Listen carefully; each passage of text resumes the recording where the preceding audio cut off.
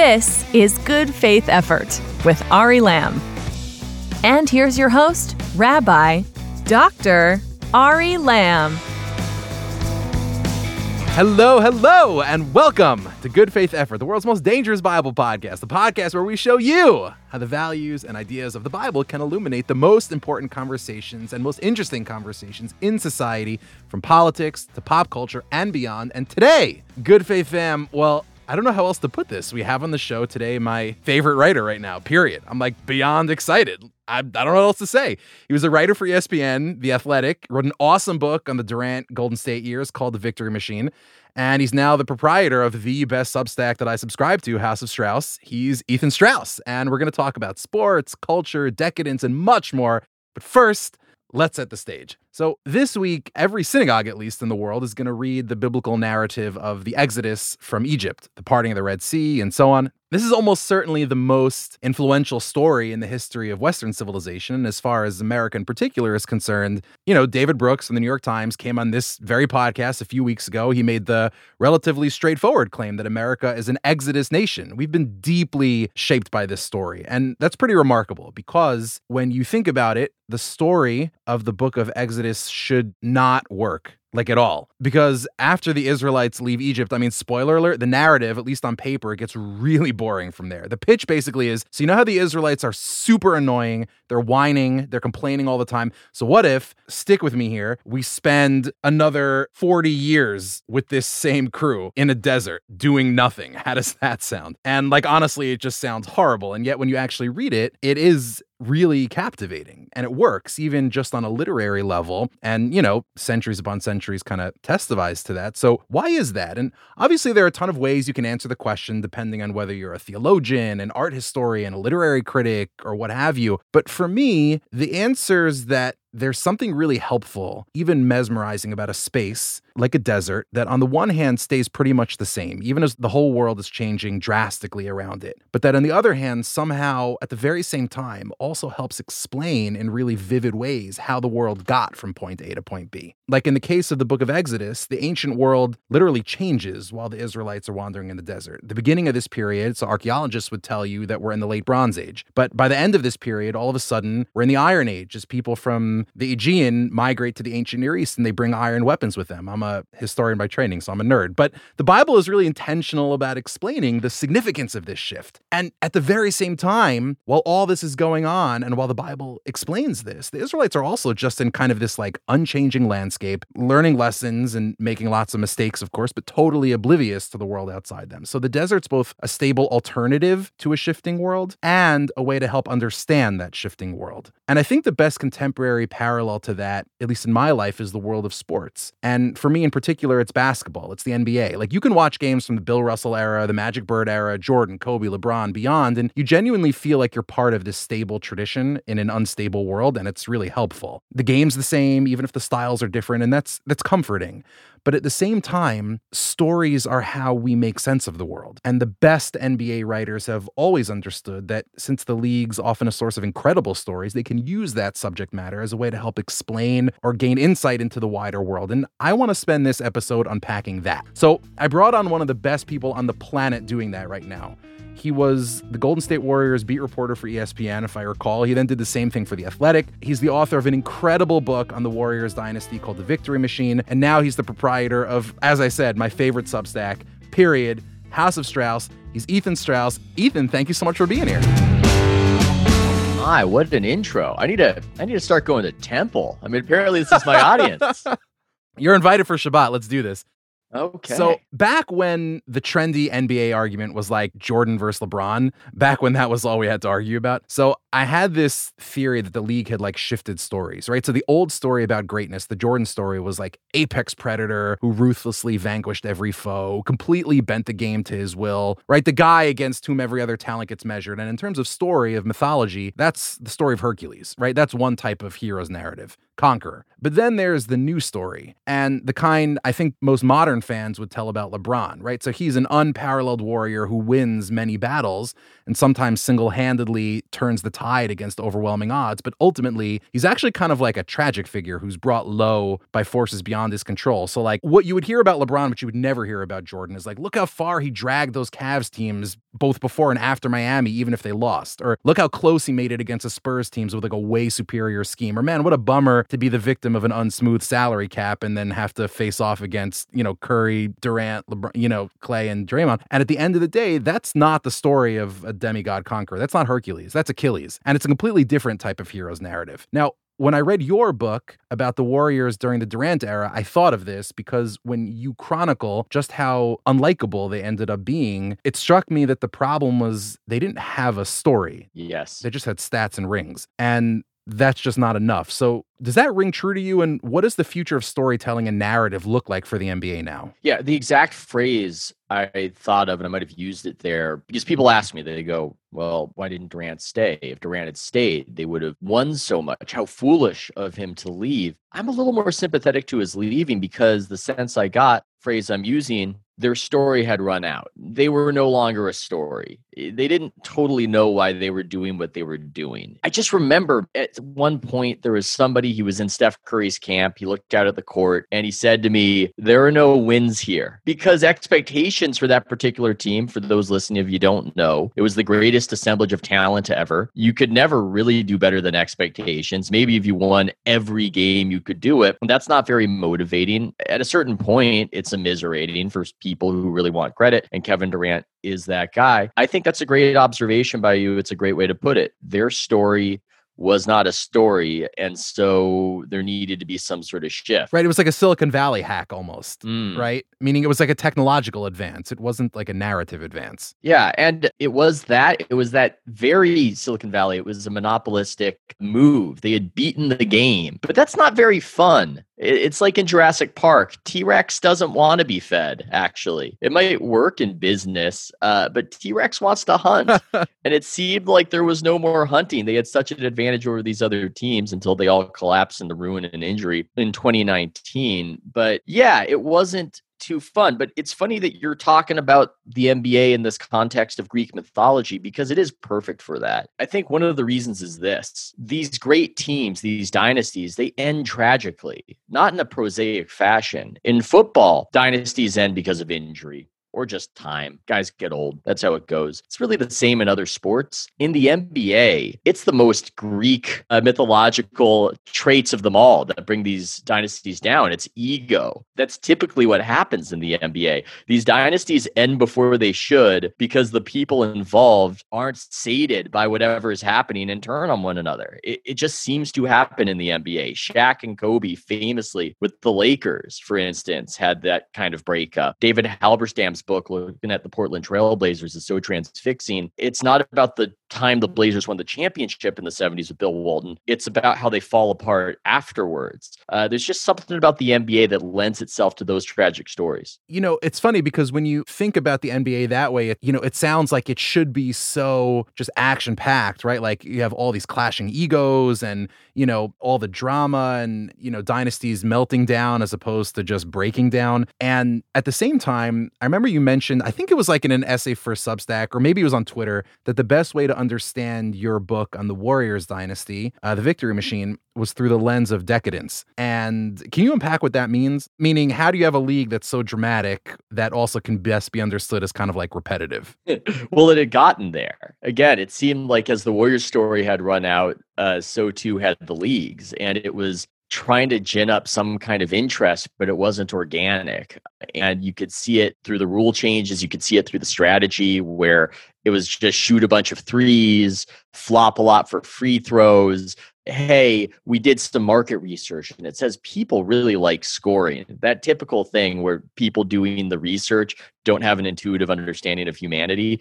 So we'll juice up the scoring with by allowing guys to shoot a bunch of 3-pointers and allow guys to shoot a bunch of free throws. Because what do fans love more than watching a high score that's generated from frequent stoppages and free throws? And points, right? Yes, because points good. Exactly. It was that sort of decadence. It was that sort of sense that it wasn't real anymore. It didn't feel real. It didn't seem like the players had much of any connection to the teams they represented. And the Warriors, I think, connected with the public in large measure initially before Durant got there, because there seemed to be an organic joyousness to it. They were a team that grew up before the sporting public's eyes. And all of a sudden, when they get Kevin Durant, they beat the game. It's too much. And not only is it decadent in the sense of having so much advantage, like it's decadent to have too much food, it's just decadent in the sense of the sport having then been exhausted and having less pull to the public. So I feel like there's something important in the fact that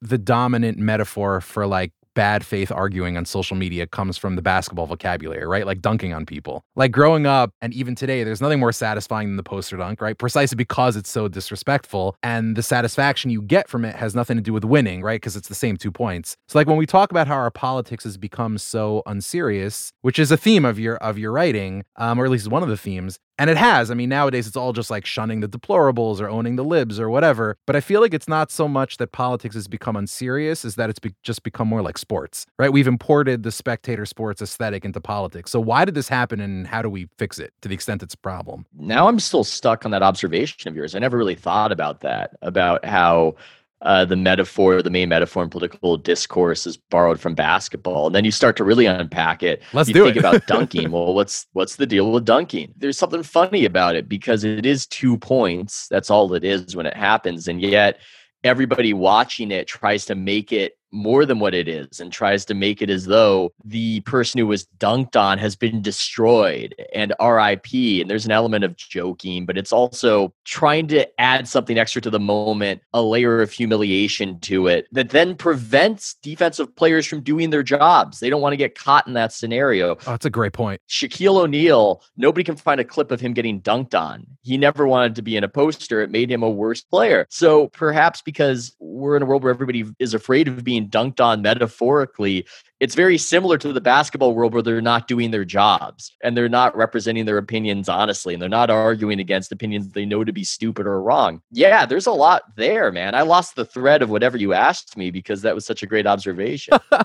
I mean, it kind of, you know what it reminds me of? I kind of have this feeling, which I guess is sacrilegious for my sort of like younger millennial. I guess I'm like the Oregon Trail generation. So I'm like halfway between like young and old millennials. I mean, like I always joke with my friends that if you know someone who died of cholera, you were either born in like 1880 or 1980, but I kind of feel like a lot of this started with The Daily Show. And I know that you're not supposed to say that, but that was the earliest context I remember in which it wasn't just arguments and it wasn't even just incendiary. Like you could find incendiary stuff on cable way before that. It was the first time where I heard political arguments in front of an audience that could cheer for one side or the other. You know what I mean? Yeah. You would go on and Jon Stewart would dominate you, not necessarily by making better points, although sometimes he would do that also, but he would dominate because he had like home court advantage. You know what I mean? It was a combination of home court advantage while simultaneously being the underdog. That was a time where conservatism had the whip hand politically and culturally, which is probably unimaginable to people in their 20s today. And so it made him more likable to go up against those forces and to speak out against the Iraq War. But what often ends up happening, I've noticed, you've got this weird dynamic where you see a pioneer and they're very influential, but I don't necessarily love what they influence. I don't necessarily enjoy the imitators. You can't do it like they do it. I enjoy Jon Stewart back then. Same, right?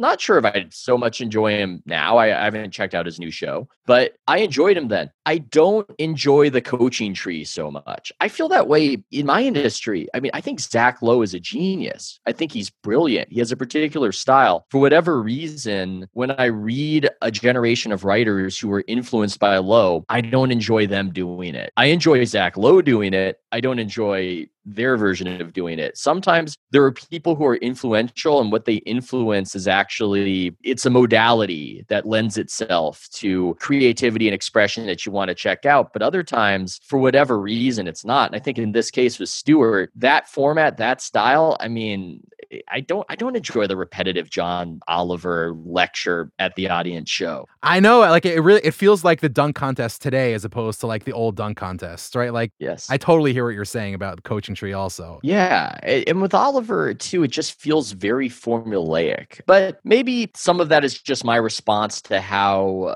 doctrinaire they've gotten. I mean, I saw a clip of John Oliver as I was doing some research on gambling and sports, and he had something on fantasy sports and gambling, and I watched it and I was immersed in it, and I thought, oh my God, this is actually really good. When was this? I hope it was recently so I can use it. So nope, it was 2015, and it was aha. Everything good in this sphere comes pre-Trump. Trump completely killed it. So that's the other aspect.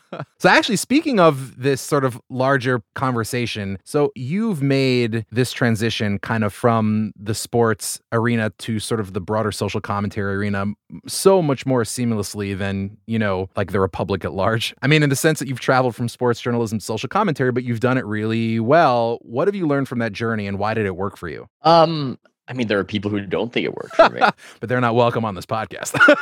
No, they aren't. They're banished. I think I have something to say. Maybe that's one aspect. That sounds arrogant, but that's where it comes from. I feel things, I think about things, and I want to articulate them. I want to tease them out, and they are genuine. It's funny. You're talking about dunking on people. It seems like another common tactic is to just pretend that people's opinions are some sort of grift or some sort of put on for, I don't know, to make money, or I don't even know what. It seems like a way to avoid certain arguments that you find are difficult to interface with. That's my take anyway. I think that the transition has been relatively seamless because I have something to say. I often do connect it to the sports world. And frankly, it's a big market inefficiency because there's so much obvious stuff out there, saying observations that seem unsayable within prestige sports media. And I don't want to seem arrogant. I think a lot of my former colleagues are great at what they do, but they do have a very narrow band of acceptable thought and acceptable opinion, especially when the sports and the politics cross over. It seems like they're trying to shrink the Overton window smaller than what most people can fit in the United States. And that actually is a huge theme of your writing. It's one of the things that resonates most with me precisely because it's so out of character in sports writing these days, right? It's the idea of telling obvious truths that everybody knows are true, but that you're not allowed to say. Two examples that I loved from you was just sort of saying, Ben Simmons, this kind of sounds like baloney. Like, of course, mental health is such an important thing, but this kind of sounds like baloney. And the other one was sort of Rachel Nichols. Like, why would any of us expect Rachel Nichols to act differently than she acted? And how bad is it really the way she behaved in private? We all have private lives. It's like a normal thing. And you've basically used Substack to kind of free yourself from that dynamic. But is sports writing, or I guess just journalism in general, doomed if you can't make the leap to Substack? Or is there a way out that can actually scale? Well, it's never doomed. I think these opportunities, the market inefficiency, somebody seizes upon it, but it is very constrained anywhere where it's institutional, beyond possibly a few sites or a couple sites. It does seem right now that basically the scene is this. You write for a prestige sports media outlet, and you have to be aligned culturally with the left, or you're at Outkick the Coverage, which is, I guess, formerly aligned with Trump world. I mean, there's something very interesting. There's an interesting story there. I should probably write it about how Clay Travis, the proprietor of Outkick, went from an apolitical sports blogger to the literal heir to Rush Limbaugh, who has taken over his time slot. That's an interesting trajectory, and I think we can learn a lot about what's gone on in American politics from it. But between those places, I guess I'm saying there's a lot there. There's a lot there.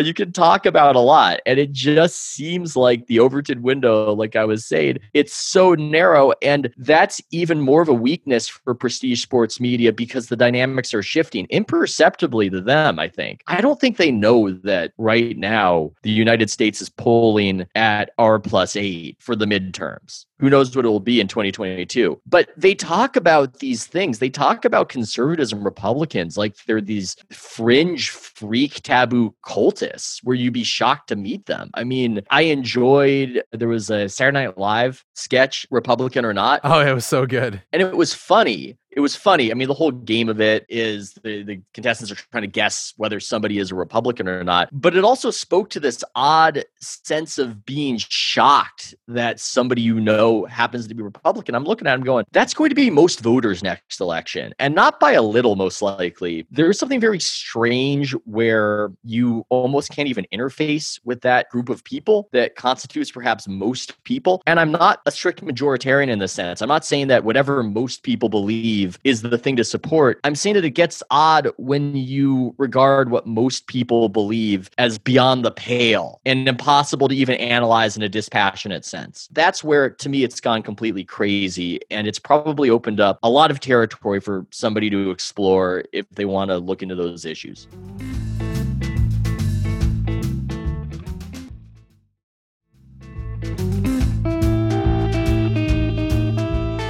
So I want to do my part as a very loyal House of Strauss reader to make House of Straussisms happen, which was a call that you recently put out.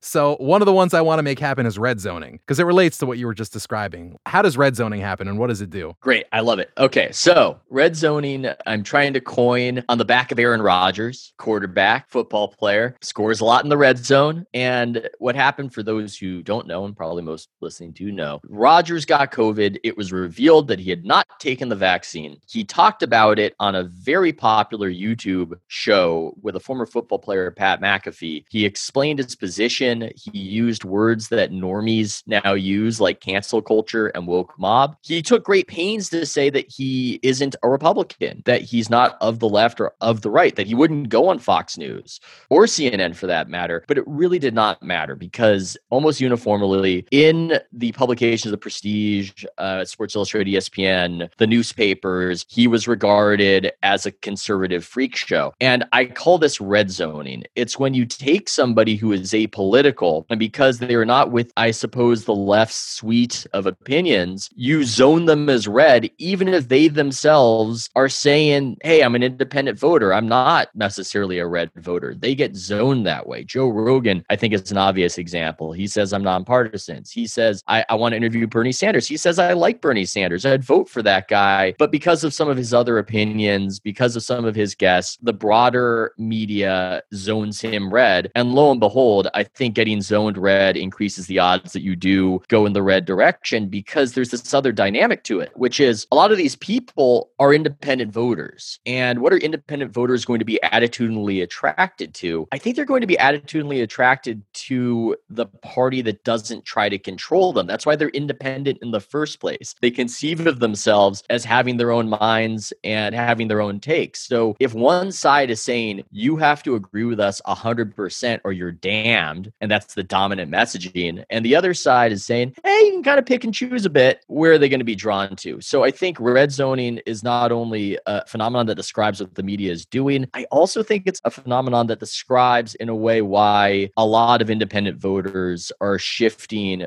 to the Republican Party, as we saw in the recent election in Virginia. So if I think about the question of why be a sports fan, and let's say you're not satisfied purely with, the rest and relaxation explanation, meaning I want to know how being a sports fan contributes to human flourishing. And let's say I assume the answer is that it does. So what I'd say is that first and foremost, it helps you cultivate a sense of awe in the face of excellence and transcendence. And it does so in a situation where the human stakes are low enough that things like jealousy or anxiety or whatnot don't really get in the way. And I don't know exactly how to put my finger on it, but I feel like sports fandom, not the athletes themselves, but the fans, or at least the brands making content for fans, is trying really hard to move on from awe. And to me, the clearest illustration of this is now it's like a thing for GMs to have fans, right? Like there are Daryl Morey fans, there are Sam Hinkie fans, like Trust the Process fans, there are Masai Ujiri fans, which is totally insane to me. Like, of course, GMs are crucially important, but that's like wearing a BlackRock or like Bridgewater Associates jersey, right? You see what I'm saying? Right? Yeah. Like, where did awe and transcendence go in sports fandom, or at least in sports coverage or branding? Well, I'm a little stuck on the GM aspect, because it's a little weird to be a fan of a GM, but GMs are sticky in our culture, not because of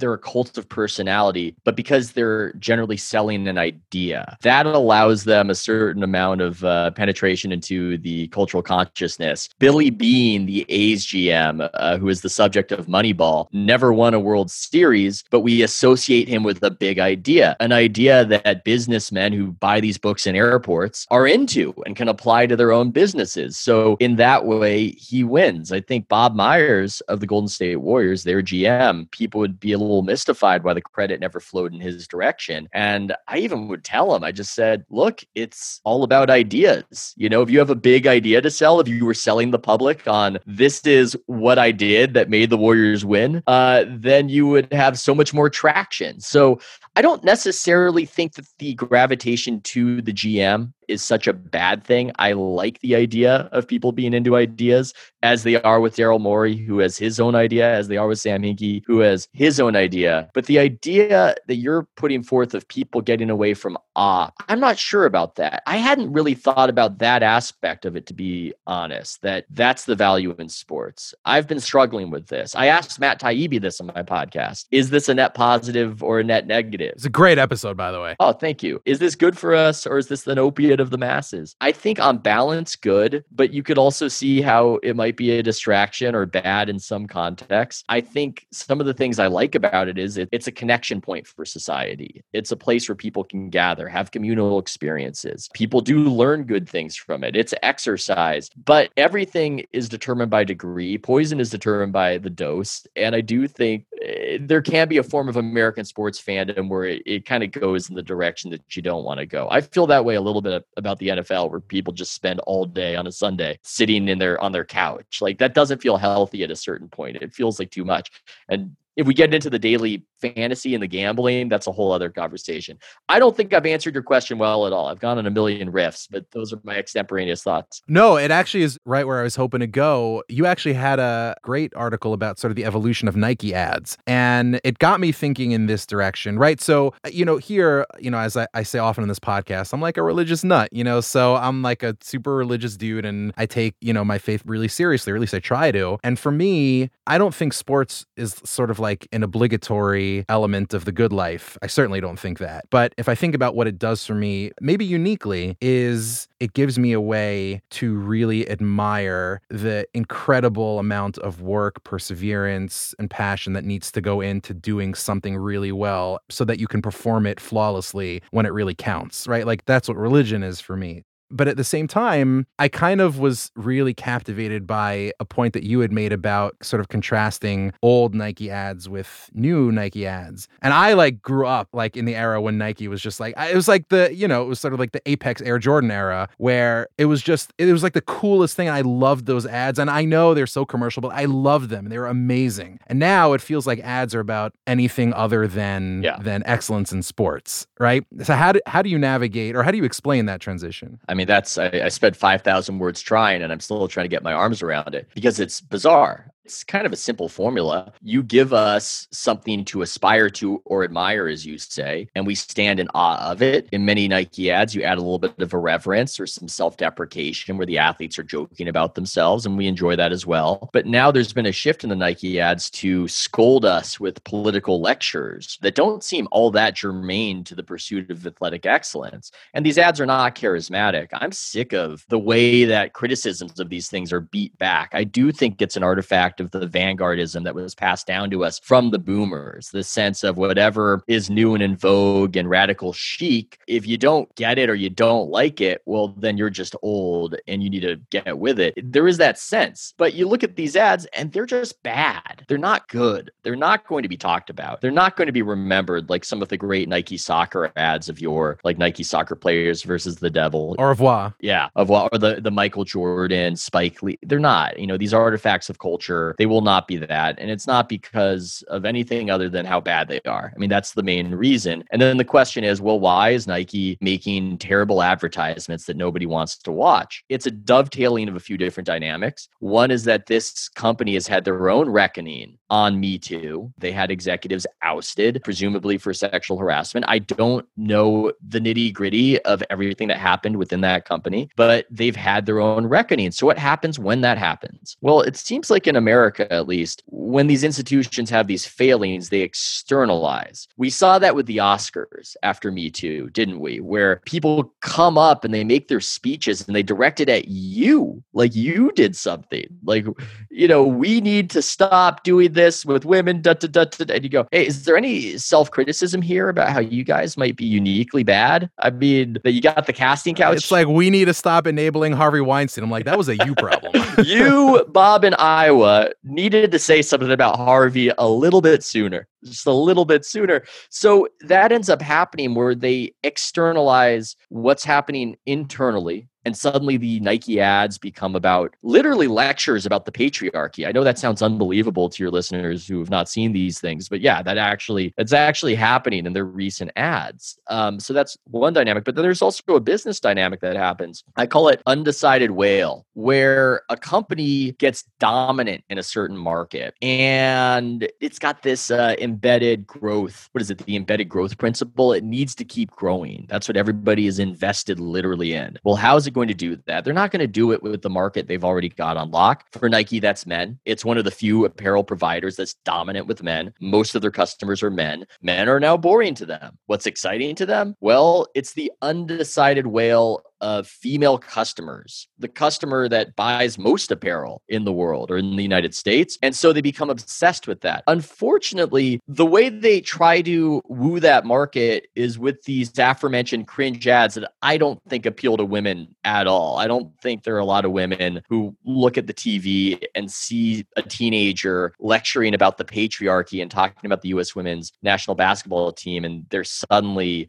convinced they need to buy Nike. So there's the business incentive to do so. But I do think a lot of the tenor and a lot of the tone is not being influenced by business practicality. It's more this odd psychology combined again with what's happening at every institution, which is you have young employees who are quite activist and try to keep pushing their message to the forefront of the companies. And this just gets back to the point. I mean, the truth is, when I kind of threw it out to listeners, like, what questions would you want to ask? Like, the dominant question that I just got from tons of people was, how do you keep like a normal person perspective like in sports writing? And this is just one of those things. It's just like it sounds like a normal person thing to say. This just seems kind of like common sense, but you would not find this anywhere in sports writing these days. This was the piece that you wrote that I was like, okay, fine, I'm in as a subscriber. So my last question would be, I try to be one of those Substack subscribers who like writes to the people I subscribe to, and I'm like, you're working too hard, like take a couple weeks off and like be a normal person. And I know that's not the standard experience, I guess, for Substack proprietors, but you happen to be just like extraordinarily prolific. So I'm assuming that, Substack's your main gig these days, but I did love the Victory Machine. So are there any, big kind of larger scale projects on the horizon? Well, I actually, to be honest, I don't think I've talked about this publicly. As I was starting the Substack, I was in talks to do a second book and I bowed out. It was a hard decision. I really wanted to do a second book, but once I started working with the Substack, it became obvious to me, oh, this is fairly absorbing. You're your own business. You've got to think about a whole range of issues, and there just isn't enough bandwidth. It became clear to me that I was going to rob Peter to pay Paul, and both things would ultimately suffer. And I was so excited about the Substack that at that point, it wasn't a hard decision for me. That's where I want to put my energy into. I mean, it was a little hard. I walked away from, I hadn't signed the contract, but the advance was there. And I ultimately said no, but that's what I'm trying to do. I'm trying to be the opposite of penny wise, pound foolish these days, especially now that I sense that I'm operating without a net. And whatever I do needs to help me in the long term to do what I want to do and say what I want to say. And as you said, remain a normal person, which I think that's funny. I don't know a lot of people who know me who would characterize me as normal.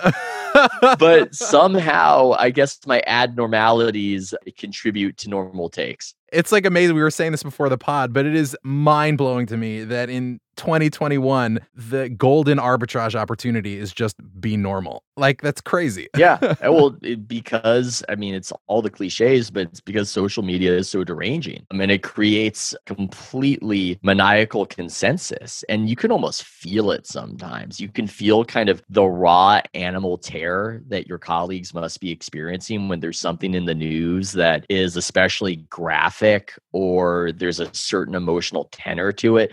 I remember after the Rittenhouse verdict came out, I was just watching my timeline and it was clear to me, at least, a lot of people were just responding to vibes. That's what it was to me. It was Twitter vibes. I looked at it and thought, you didn't watch the trial, you didn't watch the trial, you didn't watch the trial. But there is an animal terror right now for some of you. Some of you are true believers. Some of you are like really angry about this for whatever reason. But others, I do think, try to fall in line and match the mood. And there's something about that medium that in media creates an utterly deranged mood. And then if you say anything in opposition, you say the obvious thing, you become Piggy in Lord of the Flies. Actually, like Tyler Cowen at George Mason University is one of my favorite podcasters. He coined the term for that, mood affiliation. What most people are doing all the time is sort of attracting to a mood rather than analyzing a given set of circumstances. That's a good one. That's a good coinage. That's why that guy has a successful old school blog. Exactly.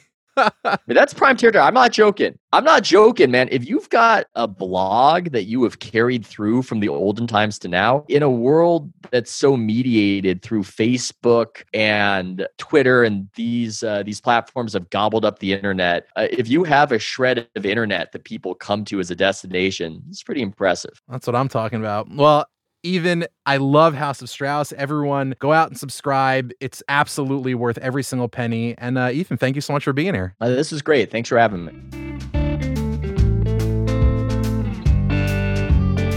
Why care about sports? Is it just a way to pass the time? Well, it could be. And if that's what it is to you, then that's great. But I actually think we can be more ambitious here. Sports is something that brings us together, like Ethan said, and that's important in a balkanizing world. But I think it's also one of the last areas in American life where popular, moving storytelling gets done. And the ability to tell stories, to ask about the world, not just how does it work, but what does it mean, is essential for recovering a sense of mission and purpose for our society. In fact, the other great source of purposeful storytelling in society is, traditional religion, which is why I think that faith and sports fandom, at least like Ethan says, when taken in moderation, like a normal person, are actually natural allies. So go out there, take in a game, and when you do, try to ask a bit more of yourself. We should try to ask a bit more of ourselves than just, I'm here to relax. And I bet if you give it a shot, it'll be well worth our while. Anyway, thanks so much for listening. And if you enjoyed the pod, then go ahead and be awesome. Please head into Apple Podcasts, iTunes, Spotify, anywhere you get your podcasts, and give us a rating. 5 stars only. Because it really helps people find the show. And last note, this is the last episode with Engineer Paul. Our amazing Engineer Paul is moving on to bigger and better things. We're so excited for him, and we're really excited to welcome in Engineer Gilad. It's going to be an amazing good faith effort journey with him. All right, that's it for now. This is Ari Lamb making a good faith effort. I'll see you next time. Good Faith Effort was created and written by Ari Lamb. If you enjoyed the show, please rate and review us on Apple Podcasts or your podcast app of choice, because it really helps others find the show. Our executive producer is Josh Cross. The show is produced and edited by Gilad Brownstein. This is a Soul Shop podcast, presented by B'nai Zion. Follow us on Twitter at GFaithEffort. Follow Ari at Ari Lamb, and sign up for our email list at soulshopstudios.com/goodfaitheffort. For more information about Soul Shop, follow Soul Shop on Twitter at Soul Shop Studios and on Instagram at soulshop_studios. And check out soulshopstudios.com.